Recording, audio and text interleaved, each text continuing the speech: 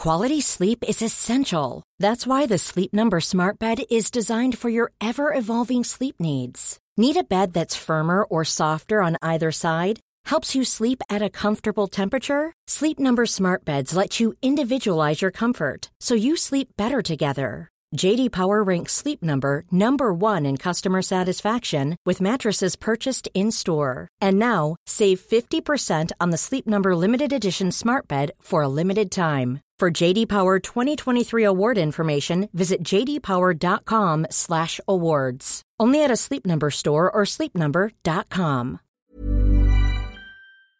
Today's episode is presented by Lloyds Banking Group. Everyone deserves a safe place to call home. That's why Lloyds Banking Group has championed the social housing sector for decades, supporting more than 340 housing associations across the UK. President-elect von der Leyen interviewed the two candidates for commissioners from Hungary and from France, and she has informed now the Council. The President-elect has also sent a letter to her Romanian counterparts, recalling the urgency for them to propose a candidate for commissioner. Welcome to EU Confidential. I'm Andrew Gray, Politico's EU editor in Brussels, where we're about to enter limbo land with the new European Commission delayed and the old one hanging around as a caretaker. But the Brussels machinery has been trying to keep things moving, as you heard there from Commission Chief Spokeswoman Mina Andreeva. Ursula von der Leyen has accepted new Commission nominees from France and Hungary and urged Romania to come up with a new name too. The Romanian Prime Minister duly obliged, but the President says she overstepped the mark and von der Leyen seems to agree. So it could be a while yet before we have a fully fledged Commission. And that's without even thinking about whether Britain is going to have a Commissioner too. So let's leave that behind for a few minutes and talk EU-China relations, populism and the UK election. First with Rim Momtaz in Paris. Hi Rim. Hello. And Matt Karnichnik in Berlin. Hi Matt. Hello. So let's start with China. I thought it would be a good thing to talk about this week, partly, Reem, because you're about to head off to China with Emmanuel Macron, and you've just come from a briefing, I think, earlier today with the Elysée. What's the main message? What are they hoping to get out of this trip? First of all, Macron is going there because he committed to going to China once a year. And so it's very important for them to keep that promise. Of course, they also say that given how important the role that China is playing today in the world, one has to go there. It's part of being able to build a relationship. You have to have FaceTime. And since the Chinese President Xi Jinping was in France, he is now sort of returning the favor, so to speak. And of course, he's going at the time of the Shanghai Import Expo, as they call it. So it's kind of like a trade fair of sorts. And actually, France is the guest of honor. Obviously, trade is a big part of this trip. But they also stressed two other things, which is culture, and then also climate and biodiversity. And of course, they underlined from the get-go how they are associating to this trip Germany. And so they're taking with them a German cabinet member, the Minister of Education and Research, and also taking with them a few representatives of German corporations. And, this is a continuation of what Macron did in April when Xi Jinping was here. He invited the German Chancellor, Angela Merkel, but also the Commission President, Juncker, to come and actually be present. And so these are kind of the big themes that they stress today. Okay, Matt, jump in. Yeah, I just think this is, clearly a continuation of China's sort of divide and conquer strategy with the West, and Xi's been very successful with it recently. I mean, just as the U.S. was trying to raise the pressure on China in the trade dispute, you had Merkel go to China with a huge entourage of German CEOs. At the same time that people in the U.S., close allies of Europe supposedly, are talking about Huawei and the dangers that it poses to European security. And I think this is really the challenge that the West has. It is obviously a very lucrative place to do business, but at what cost? And we're seeing it now kind of play out in the streets of Hong Kong, in my view. Reem, did Macron, do we expect him to raise Hong Kong, for example? Because that is obviously one of the sensitive topics along with Huawei. Do you get the sense from the Elysée that they want to go anywhere near any of those things on this trip? Listen, we should not be expecting France to be making any kind of big declaration on its own publicly on Hong Kong. You know, with China, they consider that they have what they call sort of a strategic partnership, and that provides the, as they call it, the framework to discuss these things in a frank way, as they put it. But obviously between leaders, and that I was struck today in response to one of these questions, you know, the Elysée official who was talking to us said that the sort of policy of the megaphone does not work with China. Well, the policy of not using the megaphone doesn't work either, and that's really the problem, because they've been going over there now for, you know, the past 30 plus years, and they enter this kind of ritualistic, you know, sort of mode where they bring up China. You know, it used to be Tiananmen they would mention, and then they would mention, you know, Tibet or the Uyghurs, and, you know, basically nothing changes because everybody wants to keep selling their cars there. They want to keep doing business with them, and, you know, it would be more honest just to say, well, we don't care about human rights. We're going to stop pretending to care about it, and we're just going to do business with the Chinese. You know, we push them on that, and you know, it's something that they take on board. They're very aware that there is going to be that tension. You know, while he's there, people are going to talk about, you know, is he basically putting human rights in a sort of second-rate position and sort of giving primacy to trade. Now, but I just want to go back to something that you mentioned, Matt. You know, they take it to heart that from the beginning, Macron has been saying, I mean, in April he said this, he's been talking about it over and over again, that they do not want to give in to China's divide and conquer approach, and they were not very happy with Italy when it sort of did their own bilateral sort of meetings with China on the new Silk Roads, right? And this is why they keep underlying and highlighting that they are taking with them German representatives. Yeah, I mean, Matt, is there, never mind divide and rule, you know, within the West, what about within Germany? There seem to be two different voices, approaches on China, you know, coming out just this week in Germany. Well, you've got all kinds of voices in Germany at the moment. It's difficult to really know who is running the policy and you know, where the decisions are being made. Obviously, when it comes to China, German business, the big blue chip companies that export a lot there, companies like Siemens or the car companies in particular, VW, are very keen to keep things on an even keel with China, and you've had this little controversy here in recent days over Huawei, the telecommunications supplier that has been building 5G networks all over the world, and they want to sell their equipment to Europe, including to Germany, and they already are in Europe in a big way. And the U.S. has very serious concerns here, and there have been discussions between the Germans and the Americans about this for many months now.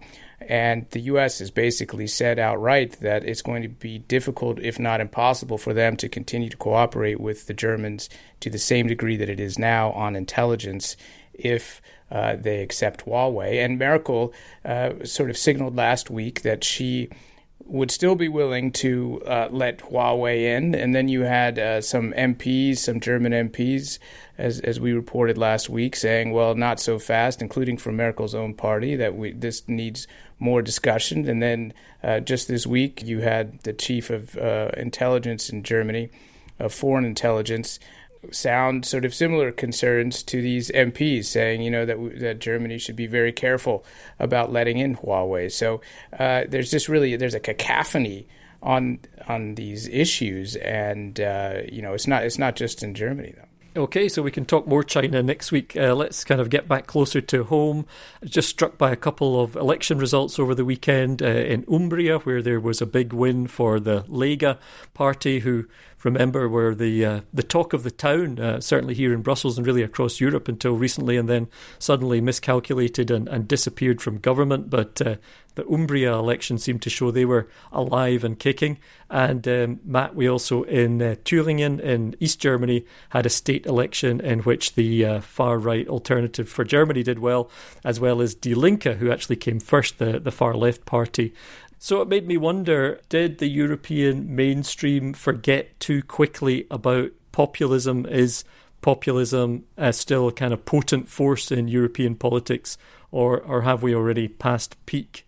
Well, I certainly don't think that we've passed peak. I know that there were some articles by some other publications at the time saying that the worst was over, basically, and signaling, that things were much better than anyone had thought. But I think that the Umbrian election in particular just shows how difficult it is to get rid of populism once it infects the system. And you're seeing something similar in Germany. I mean, Thüringen is a eastern state.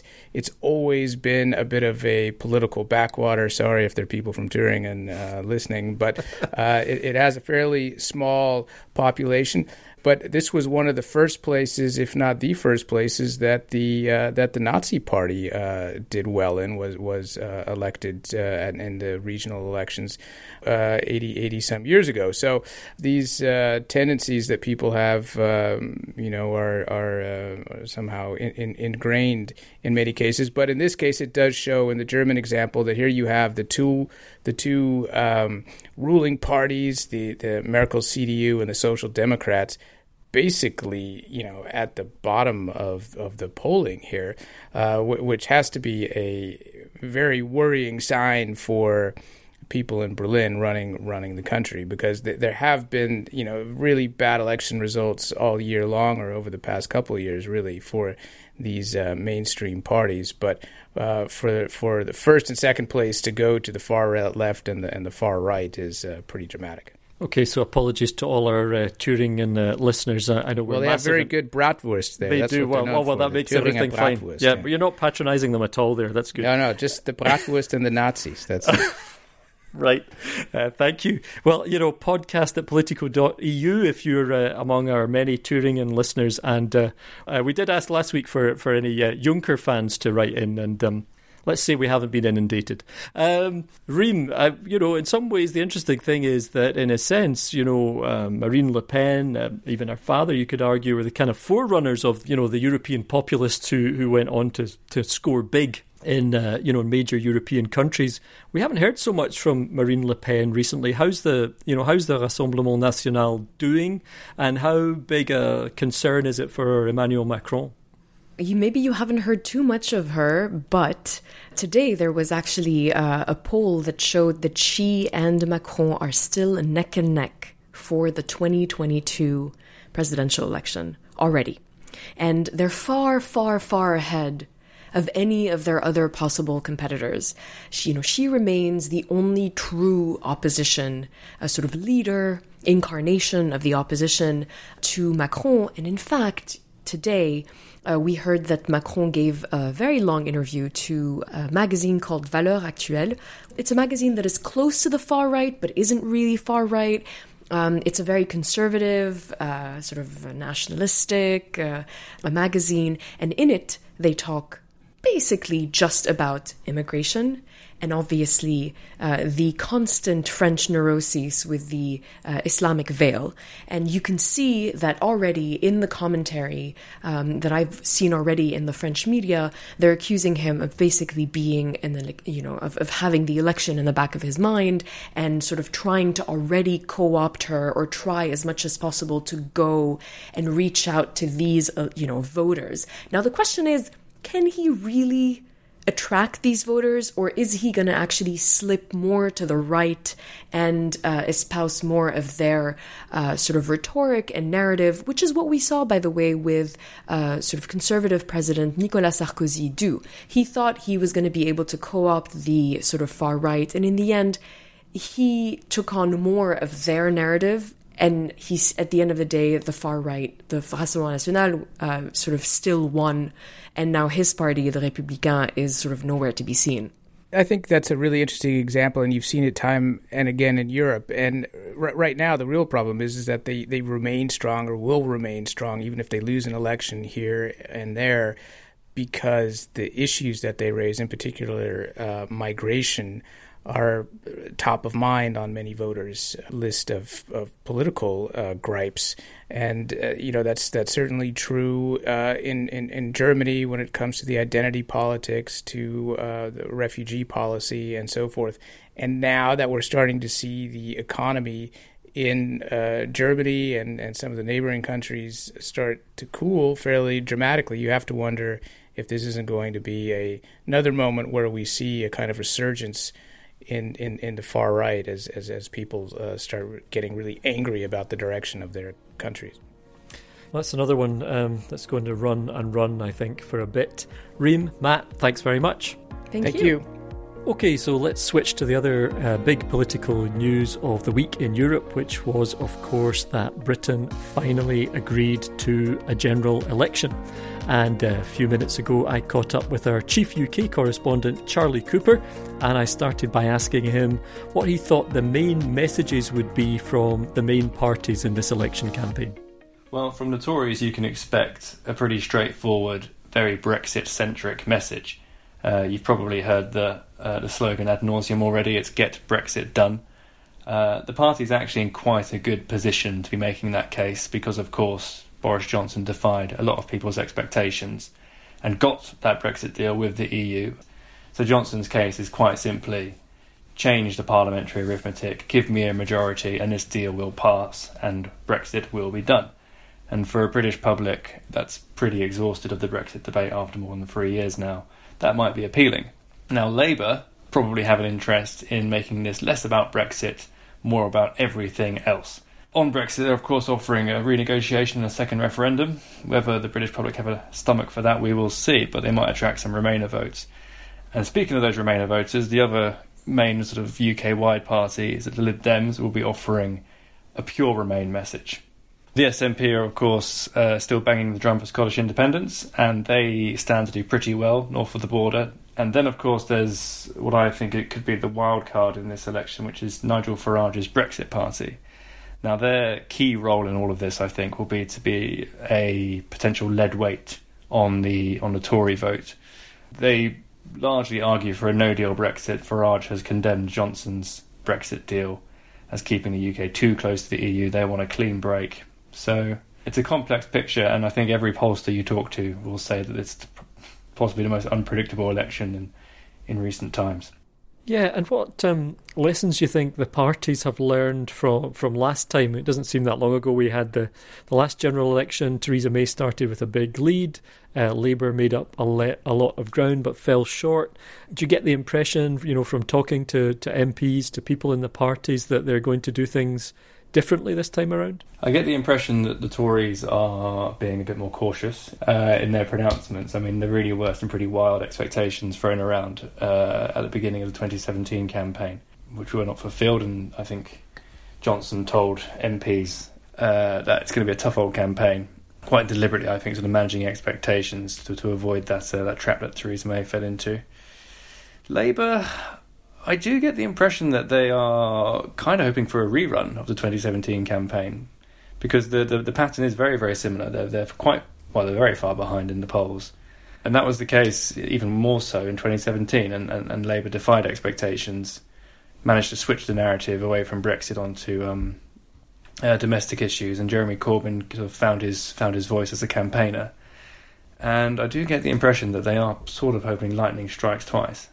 Now, what should Europe take away from all of this? What are the most likely, as far as we can tell, Brexit outcomes? How could, following the election, what are the different kind of Brexit paths we could be on? Well, first of all, I think Brussels will probably be watching this and thinking, thank God, it's out of our hands for a little while. In terms of the two main outcomes we might expect, I guess the basic scenarios are a Tory majority, which quite simply would see the Boris Johnson deal ratified and passed, and they would enter the future relationship negotiations on the basis of the withdrawal agreement that was struck earlier this month. And then the other outcome is not a Tory majority, in which case One could see most likely, given Labour's current polling position, some kind of confidence and supply / coalition situation where Labour, the Liberal Democrats, the SNP, some combination thereof, and other smaller parties can perhaps cobble together enough of a majority to govern. And all those parties are broadly united on the idea of a second referendum. If there were to be a Tory majority, how quickly could Brexit get done, to use the slogan? Is there any chance of it being completed by the end of this year, or would we be looking at January the 31st in any case? Well, The Sun had a front page on Wednesday which did say sort of New Year's Day Brexit and had a big firework graphic on the front. I think it's really unlikely. The election's on December 12th. You rapidly get into the Christmas period after that. There's very few House of Commons sitting days to push the legislation through, and even if you manage to do that before Christmas, the European Parliament's got to ratify this before it can be called a done deal. So I think it's pretty unlikely that Brexit will be able to happen on December 31st. But of course, the extension that the EU has offered is all the way up to January 31st if necessary. I think if we do get that Tory majority, that looks like being the most likely Brexit date. Okay, and if we don't, then we're probably looking at another extension, right? If we don't get the Tory majority, yeah, there'll have to be an extension. And I guess if you listen to what the EU leaders have said over the past several weeks and months, they are willing to give extensions if there looks like there's going to be a good reason. And that complete change of the political firmament here would count as a pretty damn good reason, I reckon. Yeah, and I think, to be honest, they don't really require a lot of persuasion, even though you hear plenty of noises to the contrary. I mean, they don't want a no deal, and if they can just keep this process prolonging, they don't love it, but they can live with it. Does anybody love it anymore? Charlie, does anybody love it? We can put that out to our listeners. Email podcast at politico.eu if you still love Brexit. And I'm not talking about the outcome, I'm just talking about the process exactly, which seems to be going on forever. Okay, thanks Charlie. We'll no doubt be checking in with you throughout the campaign, so thanks for now. Cheers. Thanks. And let's stick with UK politics now for our main interview. Earlier this week, Annabel Dixon sat down with Jeffrey Donaldson. He's the chief whip of the Democratic Unionist Party, the main pro-UK party in Northern Ireland. And the DUP has been propping up the Conservative government in the UK since Prime Minister Theresa May lost the party's majority in 2017. But the DUP has been bitterly critical of the Brexit deal sealed between Boris Johnson's government and the EU. For them, that deal effectively creates a customs border between Great Britain and Northern Ireland. Annabel starts out her conversation by asking Donaldson if he feels betrayed by Boris Johnson's latest deal. Yes, I think we do feel badly let down by the Prime Minister, and many of my constituents have used the word betrayal. It's not just the DUP, but many unionists in Northern Ireland feel that the Prime Minister has let them down badly, and that he has sacrificed Northern Ireland's integral position within the United Kingdom in return for getting a deal that he can push in essentially English constituencies. And the Prime Minister, I think, is acting in a way that undermines the integrity of the United Kingdom. You were very involved in discussions with Number 10 and the Prime Minister in the run-up to this deal being agreed. At what point did you realise that the Prime Minister was going to go for this deal? Well, really only on the evening before he travelled to Brussels to meet the EU leaders. And that wasn't because the Prime Minister told us. It was our own deduction from the Prime Minister's behaviour at that time. It was evident to us that he really wasn't taking on board the concerns that we had raised. And how much did the Prime Minister and his chief negotiator David Frost, the Northern Ireland Secretary Julian Smith, how much did they involve you in discussions? Well, in fairness to Julian Smith, I don't think he himself was that involved, and so we weren't on matters related to Brexit involved in any detailed discussion with Julian. There had been discussions with officials, and indeed the Prime Minister had contact with our party leader, Arlene Foster, in the days preceding his decision to go for this deal. But I would say that even in the few days before he made the agreement with the EU, those talks had tailed off quite a bit. And what about Dublin? I mean, did you have any contact with Dublin in the lead up to this? I know that you were keen to have those sort of bilateral talks. Well, the Prime Minister certainly had bilateral discussions with the Irish Prime Minister. I would say there was very limited contact between the Irish government and ourselves. We had made known concerns that we had, particularly in relation to the principle of consent and how that might operate in any new arrangement between the EU and the UK, but it was fairly limited contact. You mentioned consent. This deal, unlike other deals, gives the Northern Ireland Assembly a vote on the new arrangements.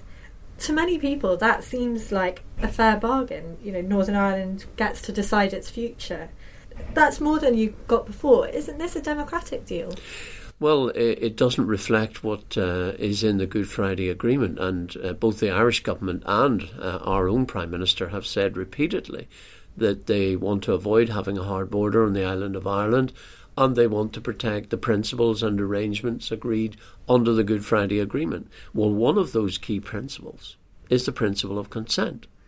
And on key decisions related to Northern Ireland and its future, the operation of the principle of consent in the Assembly is by what we call parallel consent. That is to say that where you're making important decisions that affect the whole community in Northern Ireland, then you take votes on a cross-community basis. There has to be cross-community consent. So on a decision of this nature, no one can seriously suggest that this decision is not an important decision for the future of Northern Ireland. Whether we remain in the arrangements that would be established under this deal with the EU is a vital decision for the future of Northern Ireland. And therefore, under the Good Friday Agreement, decisions of that nature should be taken by parallel consent. What the Prime Minister has agreed to is that a simple majority in the Assembly will be sufficient to retain the arrangements, whereas we argue very strongly you should respect the principle of parallel consent. That is to say, there should be cross-community support for these arrangements. So how would you see that working in practice? In practice, what it means is that you would have a vote in the Assembly on whether we should retain the arrangements that were established under the EU withdrawal agreement, and that the vote in the Assembly would require that there is a cross-community support for retaining those measures.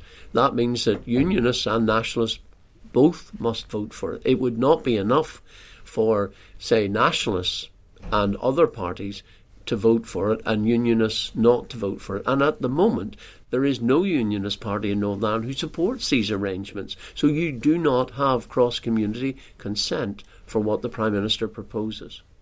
How concerned are you about growing support for so-called neithers in Northern Ireland? You know, the parties that don't designate as either unionist or nationalist, which has been such a kind of key part of Northern Irish politics for a long time. For example, the Alliance Party in particular has made a number of gains at recent elections, and its leader, Naomi Long, was elected to the European Parliament.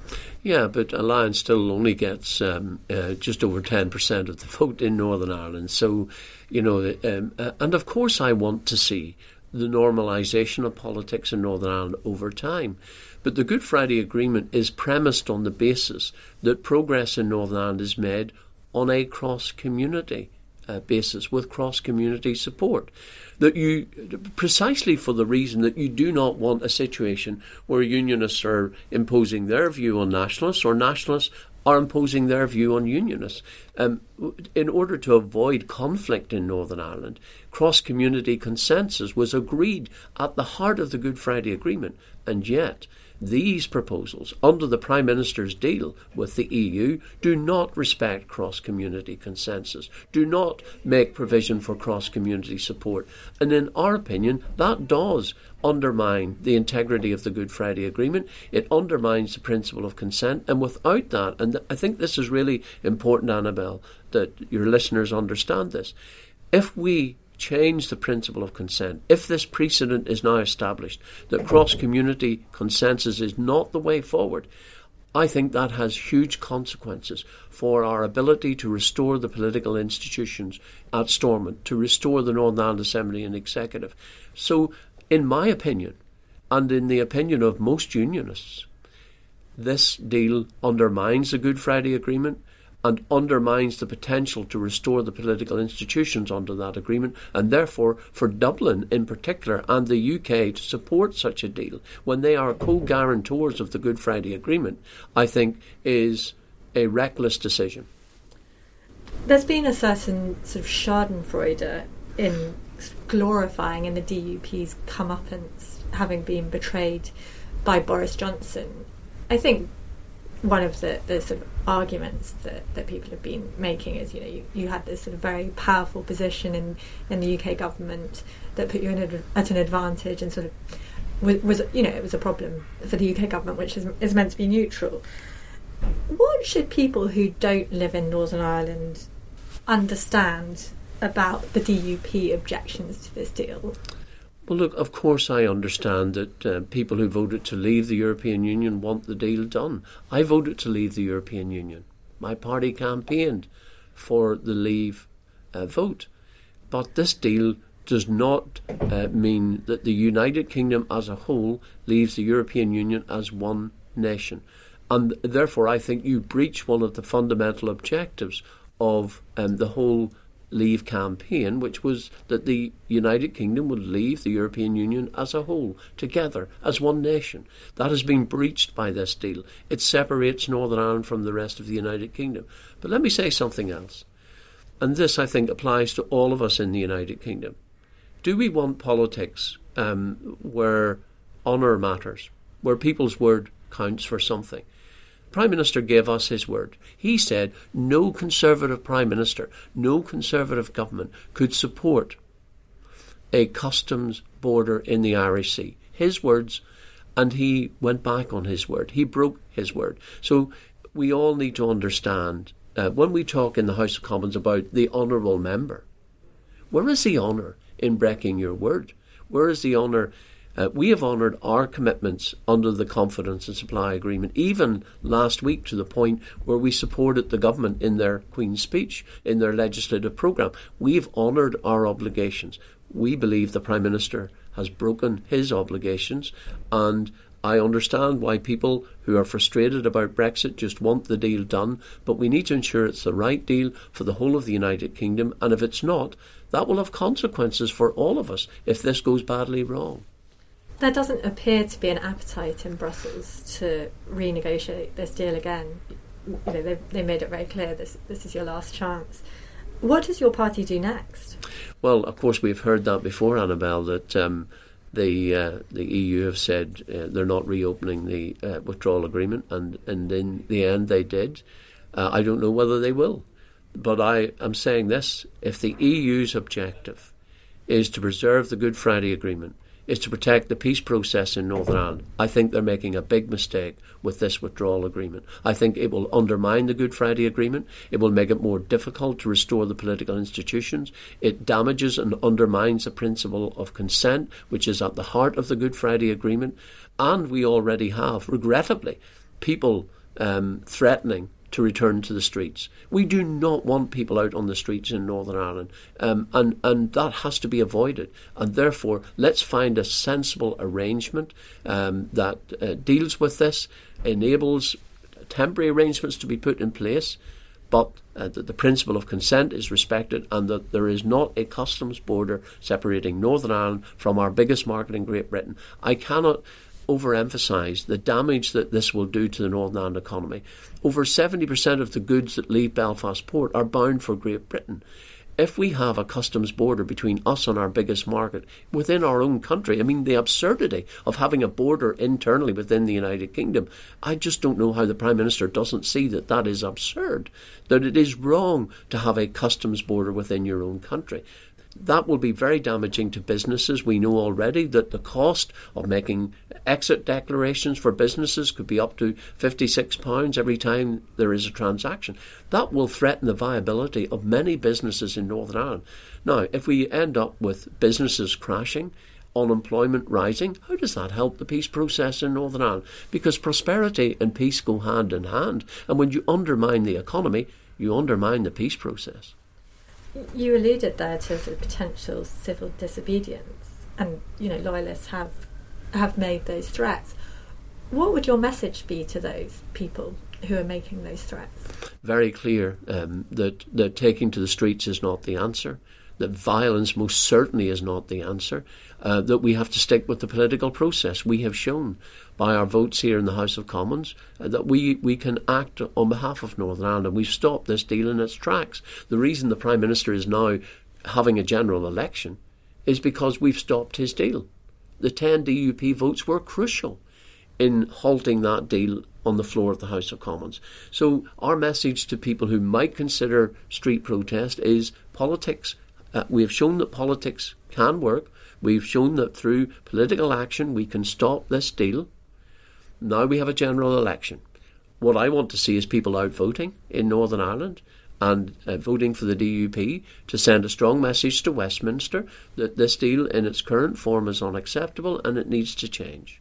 What do you think your chances of holding the balance of power again in the next Parliament might be? I think there is every chance that we will end up with either a government with a small majority or indeed even a hung Parliament. And therefore I think the DUP again will be in a pivotal position in the House of Commons, and we will seek to use that influence wisely, just as we've sought to do so in this last Parliament. I believe we have acted responsibly. We've delivered a lot for everyone in Northern Ireland with extra funding for public services, and we will want to get a strong team elected back to the House of Commons so that we can continue to play that pivotal role in influencing on behalf of the people of Northern Ireland. That was Annabel Dixon speaking with the DUP's Jeffrey Donaldson. And that's all we have time for on this episode of EU Confidential. Next week we have an appointment with outgoing Budget Commissioner Günther Oettinger, looking back on his long career in Brussels and ahead to the EU's big budget battle. In the meantime, we hope you'll subscribe to the podcast and share it with friends and colleagues. I'm Andrew Gray in Brussels. Thanks as ever to producer Christina Gonzalez, and thanks to you for listening.